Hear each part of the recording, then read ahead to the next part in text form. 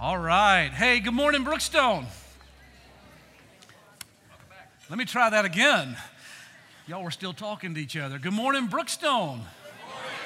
Good morning. Awesome to see all of you here today. Thank you for being here and being a part of God's work here at Brookstone. Let me say good morning and welcome to all of you who have assembled over at our Merriman Avenue campus. We're so grateful for the fact that you are there and we get to do ministry in 2 locations. And here's the good news about our Father, our Heavenly Father. He is omnipresent, right? You know what that means? Omnipresent. It's a good theological word. It means that He's everywhere all the time. He doesn't have to pick and choose where He's at. And so He is present with us here in Weaverville and present with you there on Merriman Avenue. So we're glad that you are there worshiping right along with us. For those of you who have never, ever been to Brookstone before, let me say good morning and welcome to all of you on both campuses. I know you've already been greeted over there at Merriman by Pastor Johnny and here by Pastor Jeff. But I always like just take a brief second and just say from my heart on behalf of our entire church family, if you've never been to Brookstone before, thank you for coming. We count it a privilege that you're here. I mean it when I tell you we've been praying for you and asking the Lord to send you here. And we believe that your presence here today is an answer to prayer for us. And we believe that it can be an answer to prayer in your life as well. And that you're going to encounter and experience the grace of God while you're here today. Speaking of encountering and experiencing the grace of God, let me encourage you to be in prayer for our community. You know, Tracy and I were out of town over the last couple of weeks and celebrating our, it's even hard for me to say it, I can't even believe it, 35th wedding anniversary. We've been married for almost, man, that makes us the old people in the room in some cases, all right? 35 years, but we were babies when we got married. I will just say that. She was 13, I was 12, and we... Not much older than that, seriously. But anyway, all that aside, we've been away. And while we were away, it was just a tragic week here in our community and within our church family. A couple of families experienced some really sudden and tragic losses this past week. Families within our church that we're praying for, and folks are coming around and loving on them, but boy, they're hurting.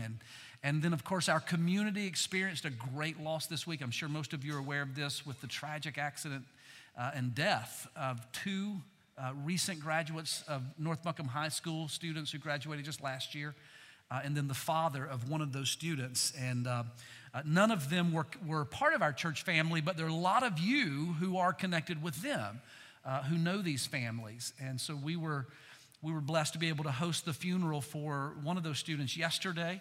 And then this coming Friday, we'll be hosting the funeral for the father and son who were killed here as well. So we're privileged to be able to serve our community in that way.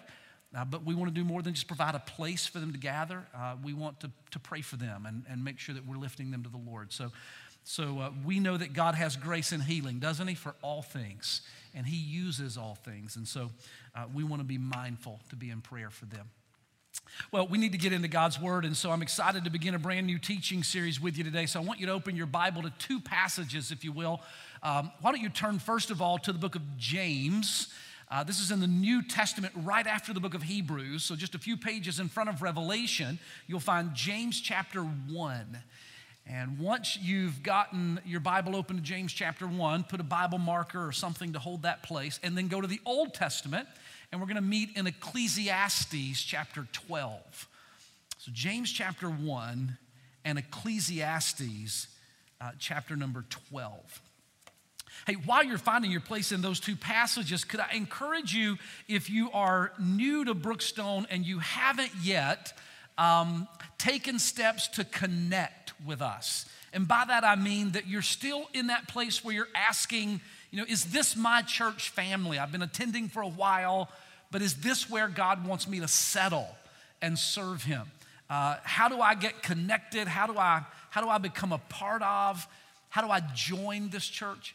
If you're asking those questions, and I hope you are, then we would love for you to be a part of our Engage event coming up this Wednesday. Engage is the path. It's really the wide path that gives you that way to know how you can become fully connected and engaged in what God is doing here at Brookstone. So if you haven't yet been a part of it, why don't you check the box on your connection tab You've already got your name on it, I hope, and you're going to put it in the offering plate at the end of the service. You can do this on either campus. Just check the box that says, I'm interested in membership, and it says engage. Just check that box, and that's the way you'll register. And then this Wednesday, June the 5th at 6:30, we'll be gathering here at Weaverville.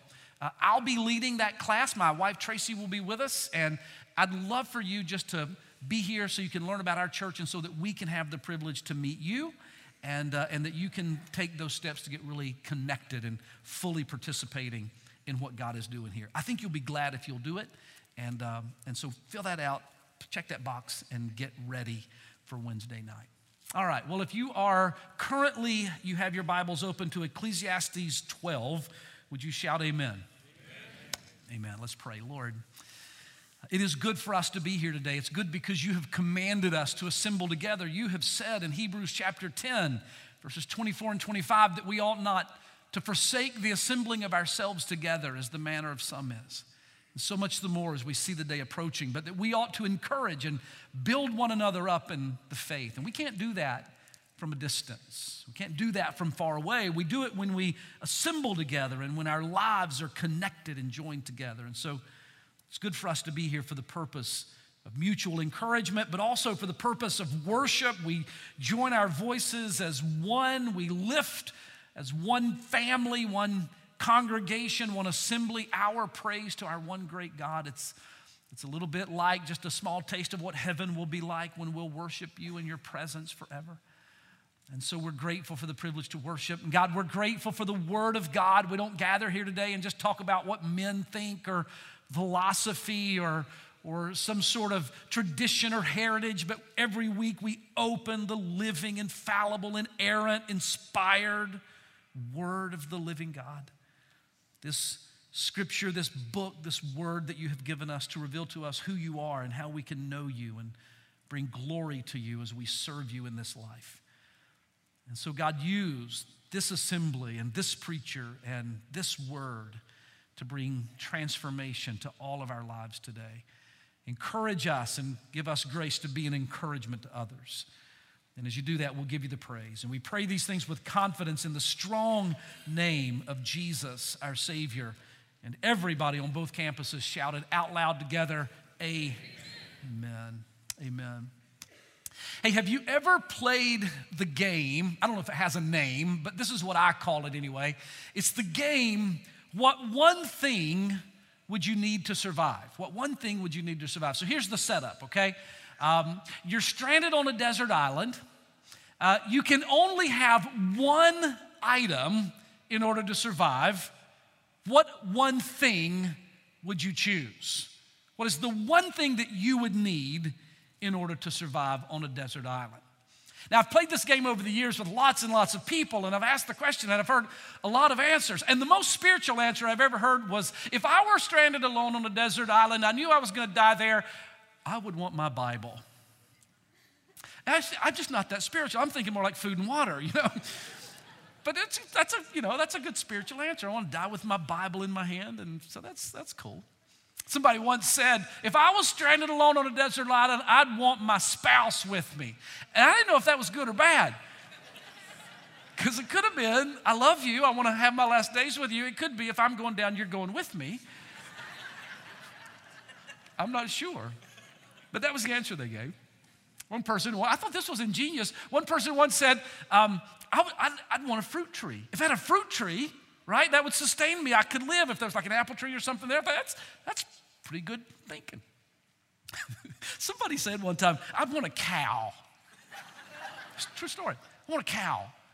And I said, why would you want a cow? And they said, because if I had a cow, I'd have meat and milk. I said, wait a minute. You would only have milk until you had meat. Because that's like a total commitment for the cow, right? You get meat one time and then no more milk. Somebody said once, and here's the right answer, if I were stranded alone on a desert island, the one thing I would want in order to survive is a boat. That's ingenious. If I had a boat that I could get off of the island. That makes a lot of sense. Well, it's a lot of fun. You ought to play that with some people sometime, and you'll learn a lot about the way people think and what they value, really, when you play that game. Now, here's the thing. I tell that story because, in a way, in a much more serious way, of course, in the book of Ecclesiastes, Solomon sets up a similar scenario for us. In this book, Solomon essentially says, we are all on a desert island. We're stranded on a desert island. And the desert island that we're stranded on is the earth. It's this life that we're living. He uses these words, this life that we're living under the sun. 30 different times he uses that phrase, under the sun, to say we all rise, we all engage in work, we all engage in relationships, we all do what we do under the sun. And he tells us at the end of the book of Ecclesiastes, he tells us what is the one thing that we need to survive under the sun. The one thing that we must know and do in order to live this life as we should under the sun. After 12 chapters, there's 12 chapters in the book, after 12 chapters that were likely compiled over many years of his life. In fact, I believe that the book of Ecclesiastes could even be a part of Solomon's own personal journal as he's sort of journaling his way through his life. All through those 12 chapters, he talks about such relevant and vital topics as things like religion and philosophy and war and peace and life and death and love and hate and all of these kinds of deep life issues, tragedy and death. After talking about all of those things, he summarizes it all in the last 2 verses of the book. These 2 verses comprise the one thing that we must have in order to survive under the sun. Here it is. Verse number 13 says, "Let us hear the conclusion of the whole matter. Fear God and keep his commandments. For this, fearing God and keeping his commandments, is the whole duty of man."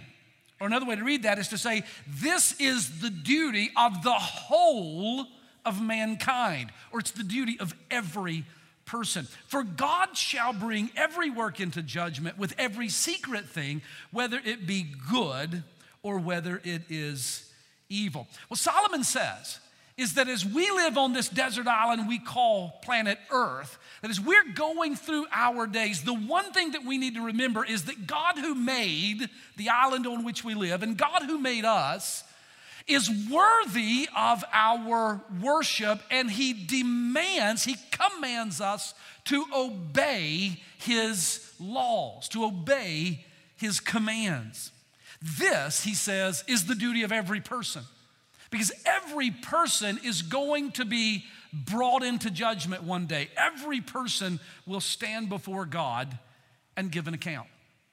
So if Solomon, the wisest man, by the way, that ever lived, if Solomon said the one thing you need to know to survive in this life is that you must fear or worship, reverence God and keep his commandments, then wouldn't you agree with me that it's important for us to know what the commandments are, right? We ought to seek to understand what are those commands that I have been called to know and to obey. And so what we're going to do over 5 weeks, imagine even the task that I'm starting to explain to you. Over the next 5 weeks, we are going to consider 5 of the most important commands that God ever gave us. Now, you recognize there are 4 more than 5 commands, right, in the Bible. And so when I say that we are going to deal with 5 of the most important commands, we recognize that all the commands of God are important, and by recognizing 5 of them and speaking about 5 of them over the next 5 weeks, I'm not in any way minimizing the rest of them, but we had to have some way to say what are the things that we would say are some of the most important things that God has said to us. And so I've endeavored to do that. And you may ask, well, what was the criteria? What was the method that you used to determine what are the 5 to survive? What are the things that matter the most? And it may not be the most scientific way of figuring this out, but I simply asked the Lord and read through the scriptures to find what are the commands where God said things with great emphatic, with great emphasis when he said these things are vital for your life. Things where he said things like, or places where he said things like, do this, or I won't do that. Where he said, everything else is worthless compared to this one thing. Those are the kinds of statements that I was looking for to say, God, what are the really, really vital things we should talk about? Where he said, the greatest of these is this. Or where he said, do this one thing with everything that is within you. Or where he says, this is what God will accept. And so over the next 5 weeks, we are going to learn to obey these commands. The command to forgive. Forgive. The command to love God most. The command to not serve money and wealth. The command to love others more than we love ourselves. And the command to be compassionate to those who are hurting. And so today, since it is Compassion Sunday, we are going to begin appropriately by talking about this command to compassion. Flip over to James, where you're holding that place in your Bible. James chapter number 1. We're going to read one verse, verse number 27. James chapter 1 and verse 27. Pure religion and undefiled. Here's another way to say it. Pure and undefiled religion before God the Father is this: to visit the fatherless and the widows in their affliction, and to keep oneself unspotted from the world. If you have your pen handy, and I see many of you taking notes today, I want you to circle 3 words in that verse. In the first part of the verse, circle the word pure. He says pure religion. Circle the word pure. And then circle the word undefiled, pure religion and undefiled. And then at the end of the verse, circle the word unspotted, please. Pure, undefiled, and unspotted. Now, all 3 of these words mean basically the same thing. They're all words that are associated in a way to express the same thought. They mean something that is unstained, something that is pure or clean. A word we would use would be virgin, something that is virgin, something that is unblemished, or something that is authentic, pure, undefiled, and unspotted. Now, James is talking about pure and undefiled religion and keeping our lives unspotted or pure from this stain of worldly living. But one of the things that becomes readily apparent is that these 3 words, pure, unspotted, unblemished, all reflect the nature and the character of God himself. I think you would agree with me, wouldn't you? God is pure, right? God is unspotted. God is unblemished. There's nothing impure in the character or the nature of God. There's nothing that's inauthentic about him, or no blemishes are upon his character. He's absolutely perfect in his holiness. In fact, the Bible says this so many times. Consider Exodus 15, verse 11, which asks the question, who is like unto thee, O Lord, among the gods? All the supposed gods that the world would worship. Moses writes, who is like unto thee, O Lord, among these gods? Who is like thee? What other God could we say is glorious in holiness? Now, Moses knew something about the other gods of the world, the gods of the Egyptians, for example. He knew about this pagan worship of other cultures, other peoples. And he said, among all of the gods that other people worship, none of them can compare to you. They're all manufactured by hands, but you are the creator, and you are glorious in your holiness. So when James writes to us about this pure and undefiled religion and keeping ourselves pure and unspotted from the world, what he's saying is align yourself. Your life should align with what the character or the nature of God is like. In other words, if I'm a follower of Christ, my life shouldn't look like this while God looks like this. My life, by his grace, should be becoming more and more and more and more in line with the nature and the character of God. Pure religion, James says, undefiled, is that we would visit the widows and the orphans in their affliction, and that we would keep ourselves unspotted from the world. Now, this purity of God that's being transferred to us, James is saying that who God is ought to be being transferred to us. It's being transferred how? How does God transfer that purity, that unblemished life, that more pure life? How does he transfer that nature to us? Well, he does it primarily through, once we come to faith in Jesus, he does it primarily through the Word of God and the Spirit of God bringing our lives into alignment with his Word. So God is pure, and then God's Word is pure. If you believe that, shout amen, right? So God is perfect, and God has given us a pure and unblemished word. Psalm 19 and verse number 8 says, the precepts of the Lord are right. The commandment of the Lord is pure. Now remember Ecclesiastes 12:13 where we began. The one thing that we need to know is that God wants us to know him, to worship him, to obey him, bringing ourselves into alignment with him, and the way that he does that is by transferring his character to us through the Spirit of God, or by the Spirit of God working through the Word of God and among the people of God and our discipleship of one another.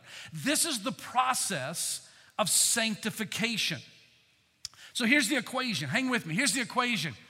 God, who is perfect and right and pure and unblemished and unpolluted, this is who God is.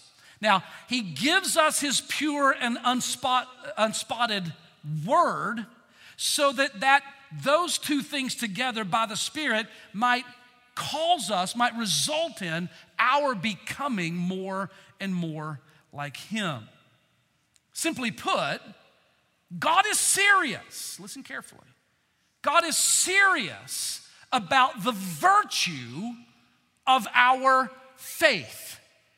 He's serious when he says that if you belong to me, your life should be becoming more pure.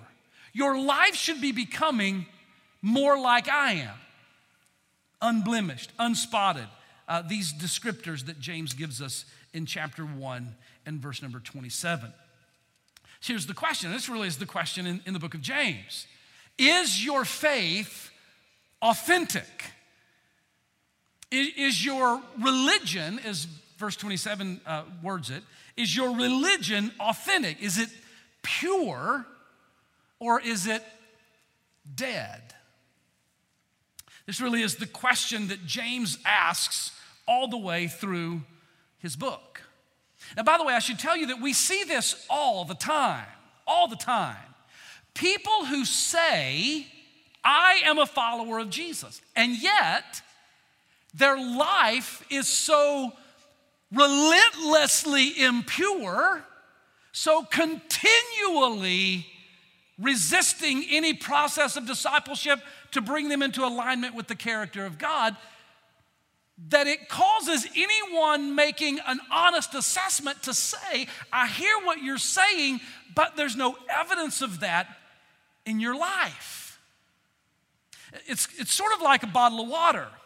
You know, we carry bottles of water with us, and so the label on this water says that this is pure spring water, crystal clear. And the label on this bottle says the same thing. The labels are exactly the same, But before I would drink one of these bottles, I would make a visual assessment. I'm not going to depend on the label. If y'all are with me, say amen. I'm not simply going to say, well, it says it's pure spring water. I'm just going to drink it up. Because I have enough sense to know that what's going on in the bottle ought to in some way correlate with what the label says is actually in the bottle. We see this all the time. People who say, yeah, I'm saved. Yeah, I'm going to heaven. Yes, I'm a follower of Jesus. And yet, there's no veracity to the claim. There's no truth behind it. There's no evidence of it. I'm not saying that perfection for any of us is attainable in this life. It's not. And while there's no perfect bottle of water, and every bottle of water there's some impurity, there's no perfect bottle of water, we're wise to assess the water before we drink it. And in the same way, there's no perfect life on this planet. But we ought to assess our lives on the basis of what God's word says about us, not simply what we say about ourselves. This is the whole issue in the book of James. James is saying, if your life is not growing in purity, then your faith is dead. And really, he says this. Look at chapter 2 of James and verse number 17. He says, even so faith, if it does not have works, is dead. Being alone, faith ought to have some progressive sanctification, some works going on. Look at verse number 20.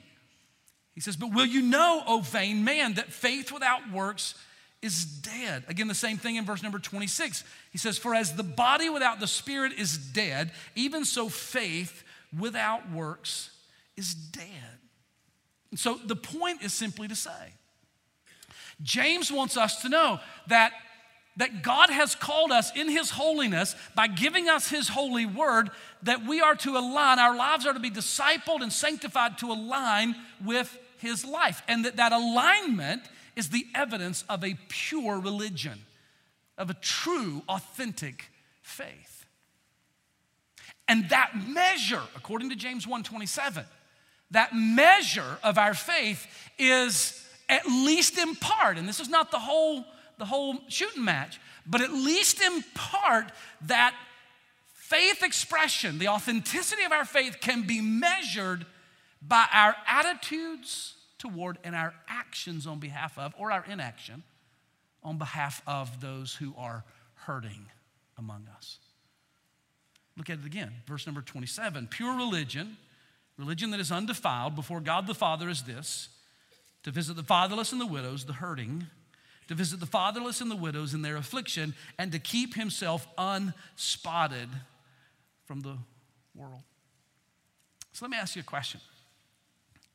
Can you say that you hear the command of God to live with compassion for those who are hurting? Do you sense a spirit-enabled, a spirit-empowered compassion for those who are hurting? Well, let's talk about it for just a minute.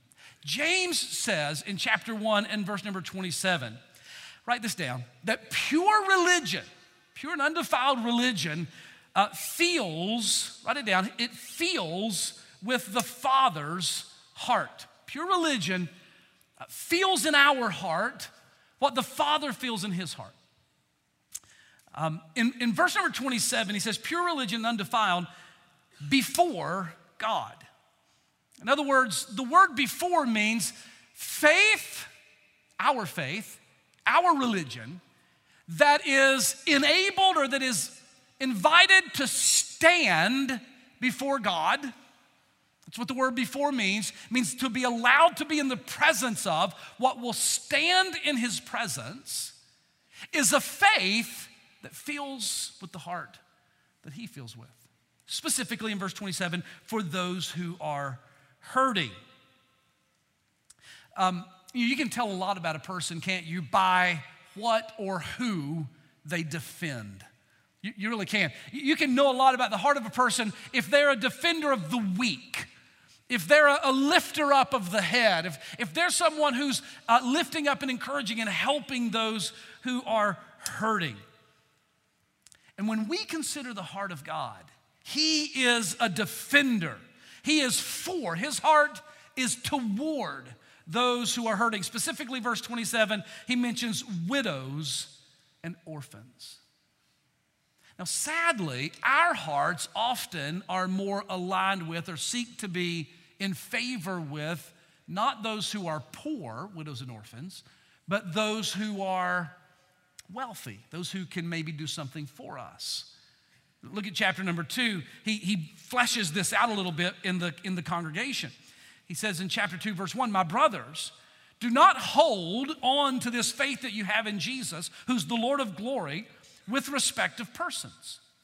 For if there comes into your assembly, into your church, a man wearing a gold ring, who's wearing a goodly, expensive apparel, and there also comes into your congregation a poor man in vile, dirty, tattered clothing.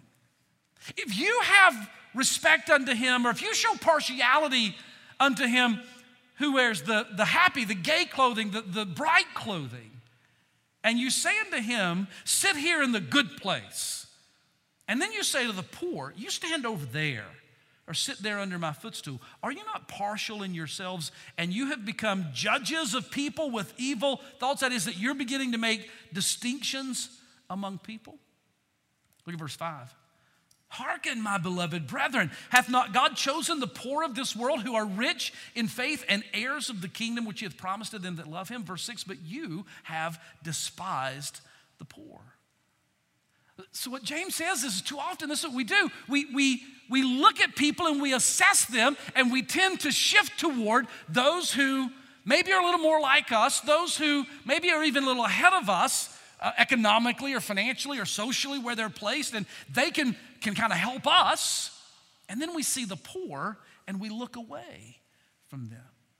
He says, when you do this, are you not making distinctions on the value of people based upon what they have or they don't have? Their worth based on whether they're wealthy or whether they're poor. So here's the thing. God's heart is impartial. Amen? Doesn't matter who we are, where we come from, if we're rich or poor, his heart is impartial. He, in fact, not only is he impartial and receiving of all of us by his grace, but he moves even toward those who are the weaker, the least among us, because he defends their cause.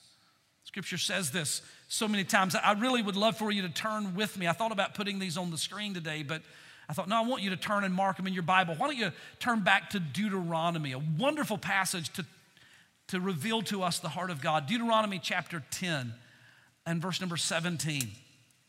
So you'll find Deuteronomy, if you're new to your Bible, near the beginning. Genesis, Exodus, Leviticus, Numbers, Deuteronomy, fifth book of your Bible. Look at Deuteronomy 10 and verse 17. Listen to what he says. He says, "For the Lord your God is a God of gods. He is Lord of lords, a great God, mighty and awesome. He does not regard persons, nor takes reward." It means he cannot be bought or he cannot be bribed. He executes the judgment of the fatherless and the widows. He loves the stranger in giving him food and raiment. Now, here's the description in Deuteronomy 10 of the character of our God. He says, look, he loves us all.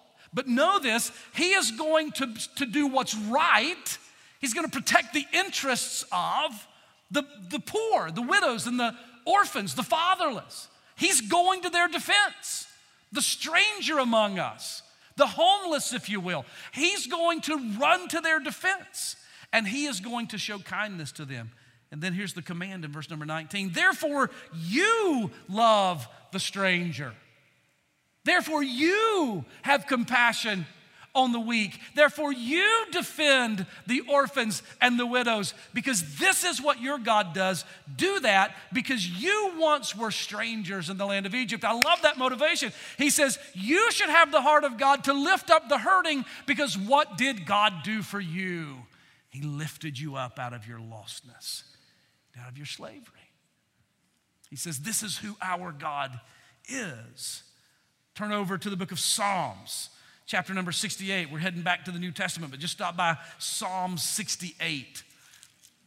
in the middle of your Bible, listen to this wonderful passage, Psalm 68, verse number 5.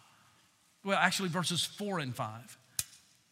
Mark these verses. He says, sing unto God, sing praises to his name, extol him that rides upon the heavens, extol him by his name, Yah or Yahweh, and rejoice before him, a father of the fatherless, a defender of the widows is God in his holy habitation. I love this because these two verses say that we ought to extol the glory of our God because he's majestic. He's the God of all gods, the Lord of all lords. He is above all, majestic in the heavens, and yet from that exalted place, he is the defender of the poor. He's the lifter of the fatherless and of the widows. So here's what the scripture would say to us over and over again, not just in these two passages.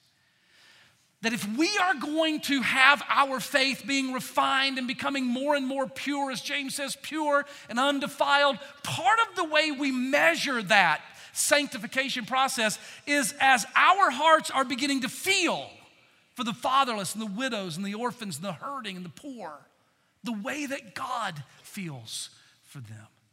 That we're beginning to share in God's heart. On your way back to James, go all the way back to the book of James, but I want you to pass it and go to 1 John. Let me read you one other verse there. Right after James, you'll come to 1st, 2nd Peter, and then you'll be in 1 John. Look at 1 John chapter 3 and verse 17. What does it mean when the scripture says that this is the heart of God, that he has a heart for the orphans, a heart for the widows, a heart for the hurting and the poor? And I ought to share that heart because that is going to be pure religion and undefiled. I'm going to begin to have this heart for them like God has. What does that mean? Well, look at 1 John 3 and verse number 17. Well, verse 16. Hereby perceive we the love of God. This is how we know God loved us. Because he laid down his life for us. He didn't just say, I love you. He came and sacrificed for us. Verse 17. But whosoever has this world's goods and sees his brother in need and closes up his bowels of compassion, or that is his heart of compassion from him, how does the love of God dwell in him? Man, it's a heavy question. He says, if God has given to us the good of this world, and none of us could argue God has given to all of us a vast measure of the good of this world. He says, if you have this from God, and then you see someone, a brother or sister who's hurting, and you close up your heart of compassion, how can you say that the love of God dwells in you? Because when I'm becoming more like him, my heart does not close, my heart opens to them. If y'all are with me, shout amen. Back to James 1 and 27, this is what James is saying. That this process of the righteousness and the holiness and the impurity and the undefiled character of God is being transferred to us by his pure commands that Solomon says this is our whole duty, is to know and keep his commands. And as we know and keep his commands, then the nature of God is being transferred to us through those commands and through the Spirit of God within us.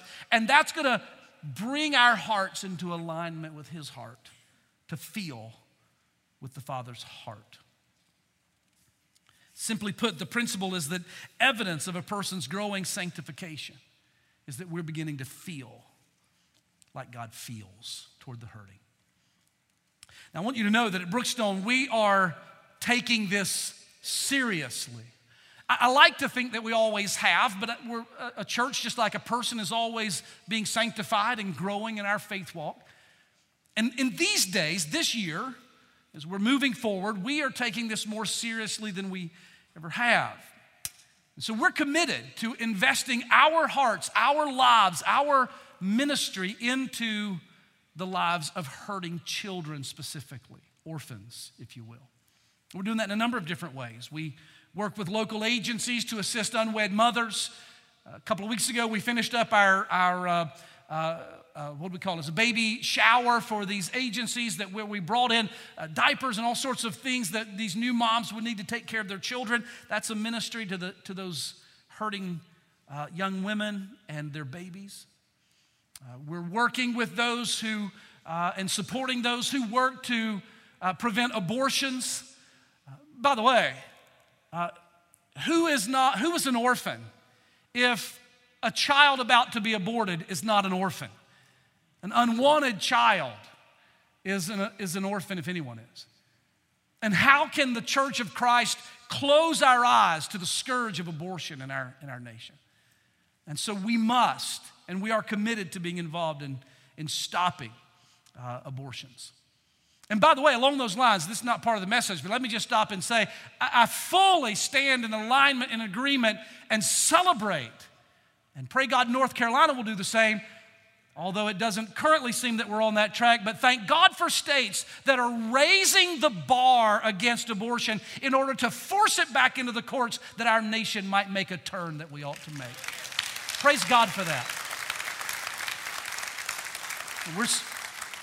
We're praying with that, and we're working with these agencies.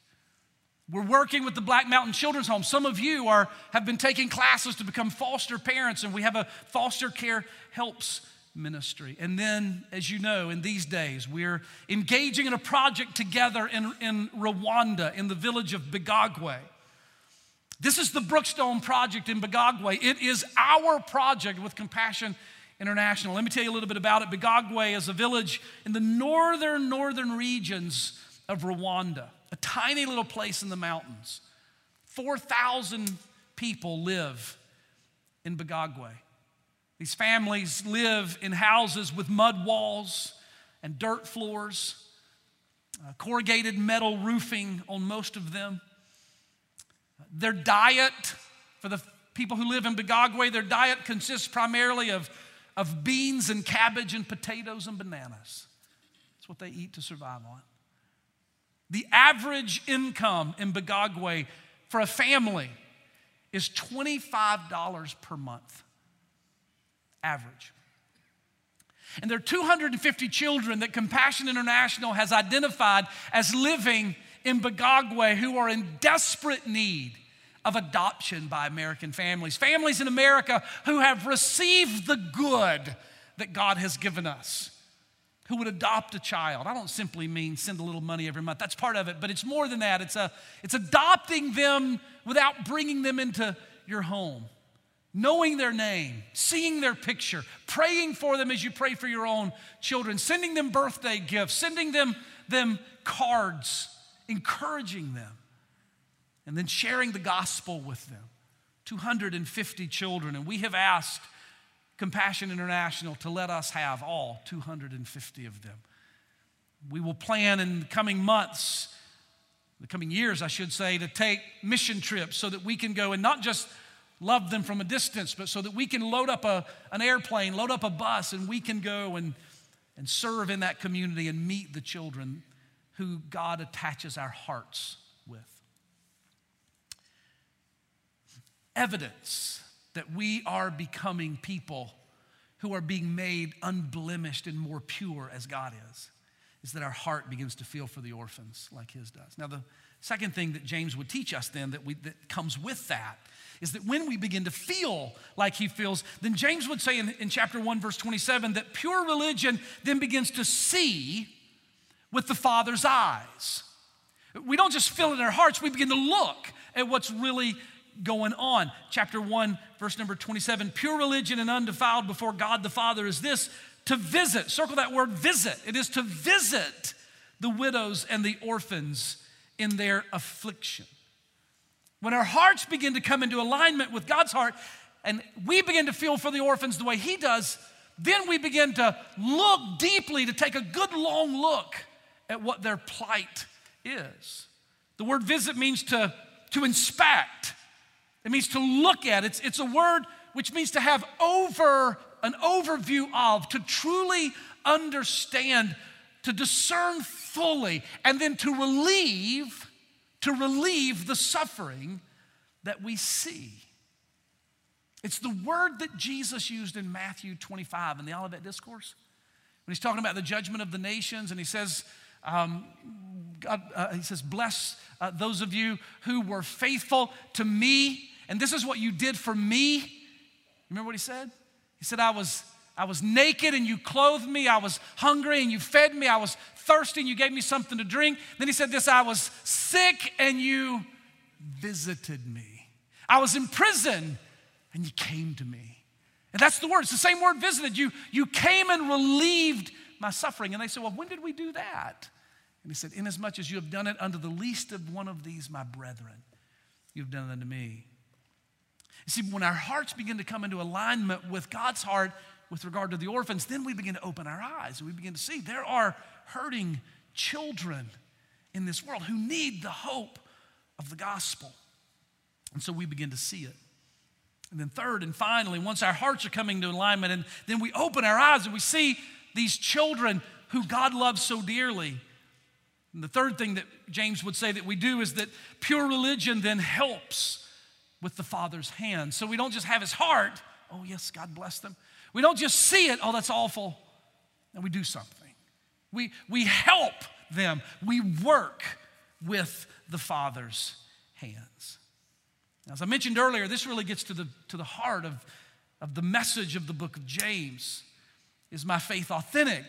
Well, if it's authentic, it's going to be obvious in the way that I see and feel for and engage with and help those that God loves so dearly, those widows and those orphans. In fact, look at what he says about this. James chapter 2, verse number 14. He says in that verse, what does it profit, my brethren, if a man says he has faith and doesn't have works?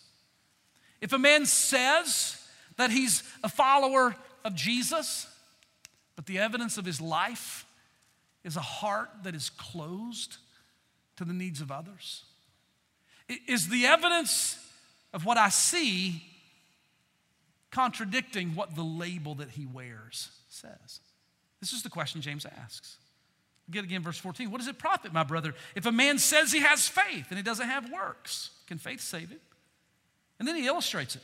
If a brother or a sister be naked and destitute of daily food, and one of you say unto that naked and hungry person, that naked and hungry child, depart in peace, be warmed and filled, notwithstanding you don't give them those things which are needful for the body, what good is it? It's a pretty apt illustration. If I say I have faith and there's no evidence of that, then can my faith really be true, authentic? And if I see someone who is hungry and needy, and I say, God bless you, I pray things will be better for you. That's really pitiful that you're in that situation. May the Lord bless you and help you. And yet, I walk away, heart closed, hands in my pocket, and I don't help with the Father's hands. Then he says, what good is it? I want you to hear me today, church. The heart of God is for the orphan. The heart of God is for the hurting. The heart of God is for the widow. And in Bigogwe, Rwanda, there are these 250 children who are waiting for people who know Christ and who have been given the good of this world. People who will come and help them. I'm asking you today to share in God's heart and to help these kids. I'm asking you to be the church that Jesus has called us to be. We must first feel, and then we must see, and then by God's grace, we must help. And so I'm asking you, I'm boldly asking you, I'm not even being timid or ashamed about it. I'm asking you, would you consider adopting a child? It's $38 a month to do it. And I have to tell you, for most of us, I know it's not true for everybody, but for most of us, $38 a month, it's $1.25 a day. We throw away $1.25 a day and don't even know how we do it. I mentioned that the average income in Rwanda is $25 a month. The average income, we're asking for $1.25 a day to support them. The average income in America per household is about $150 a day, on average, $150 a day. So on average, what we would be saying is, instead of living on $150 a day, could I live on $148.75? I never was good at math. Every day. In other words, God has given me so much good. Can I help others? Now, some of you may say, you know what, honestly, Pastor, I'm just glad to know about the need, because for our family to do $38 a month, that's the easy part. Man, now I want to do the hard part, which is getting engaged with their lives emotionally and spiritually and loving them and sending them pictures and being a part of their lives. That's the hard part. $38 a month, for most of us, not a big deal. But if it is, listen to what, I'm just going to read it. You don't have to turn, but listen to what Moses says, how God commands his people to make provision for widows and orphans. I'm going to read to you from Deuteronomy 24 and verse number 17. He says, do not pervert the judgment of the stranger nor the fatherless. Do not take a widow's raiment for pledge. Verse 17 is this: take care of those who hurt, because God says, my heart is for them. So make sure that they're being provided for. Now, verse 18.